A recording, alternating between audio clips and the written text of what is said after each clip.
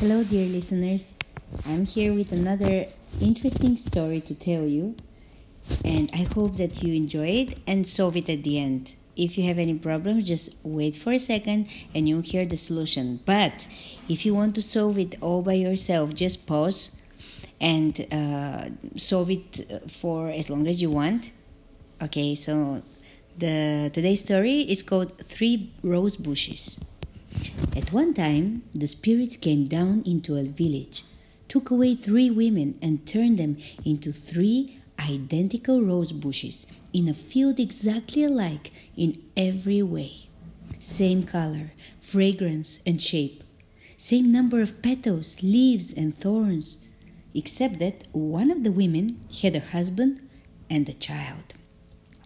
After much pleading, the spirits let her visit her family every night. Each night when the sun set, she would find herself at home. But as soon as the sun rose in the morning, she was again one of the 3 identical rose bushes in the field.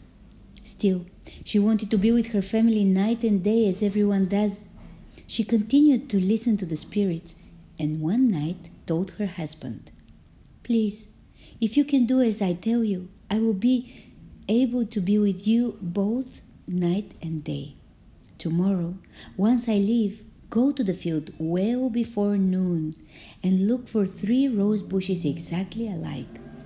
If you can pick a rose from the bush that is me, I'll be set free." When the sun began to rise, she was suddenly gone and back in the field.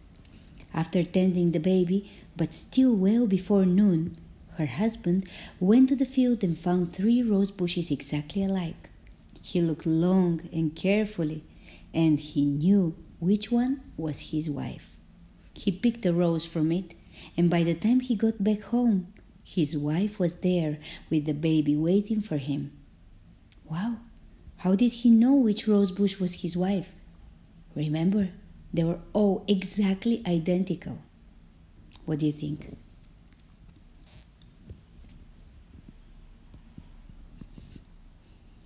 Well, let me tell you. Her rose bush had no dew, as did the other 2, which had been out all night.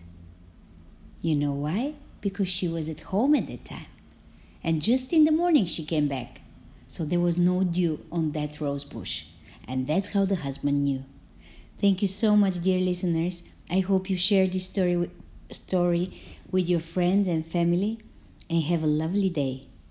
Till next time. Bye.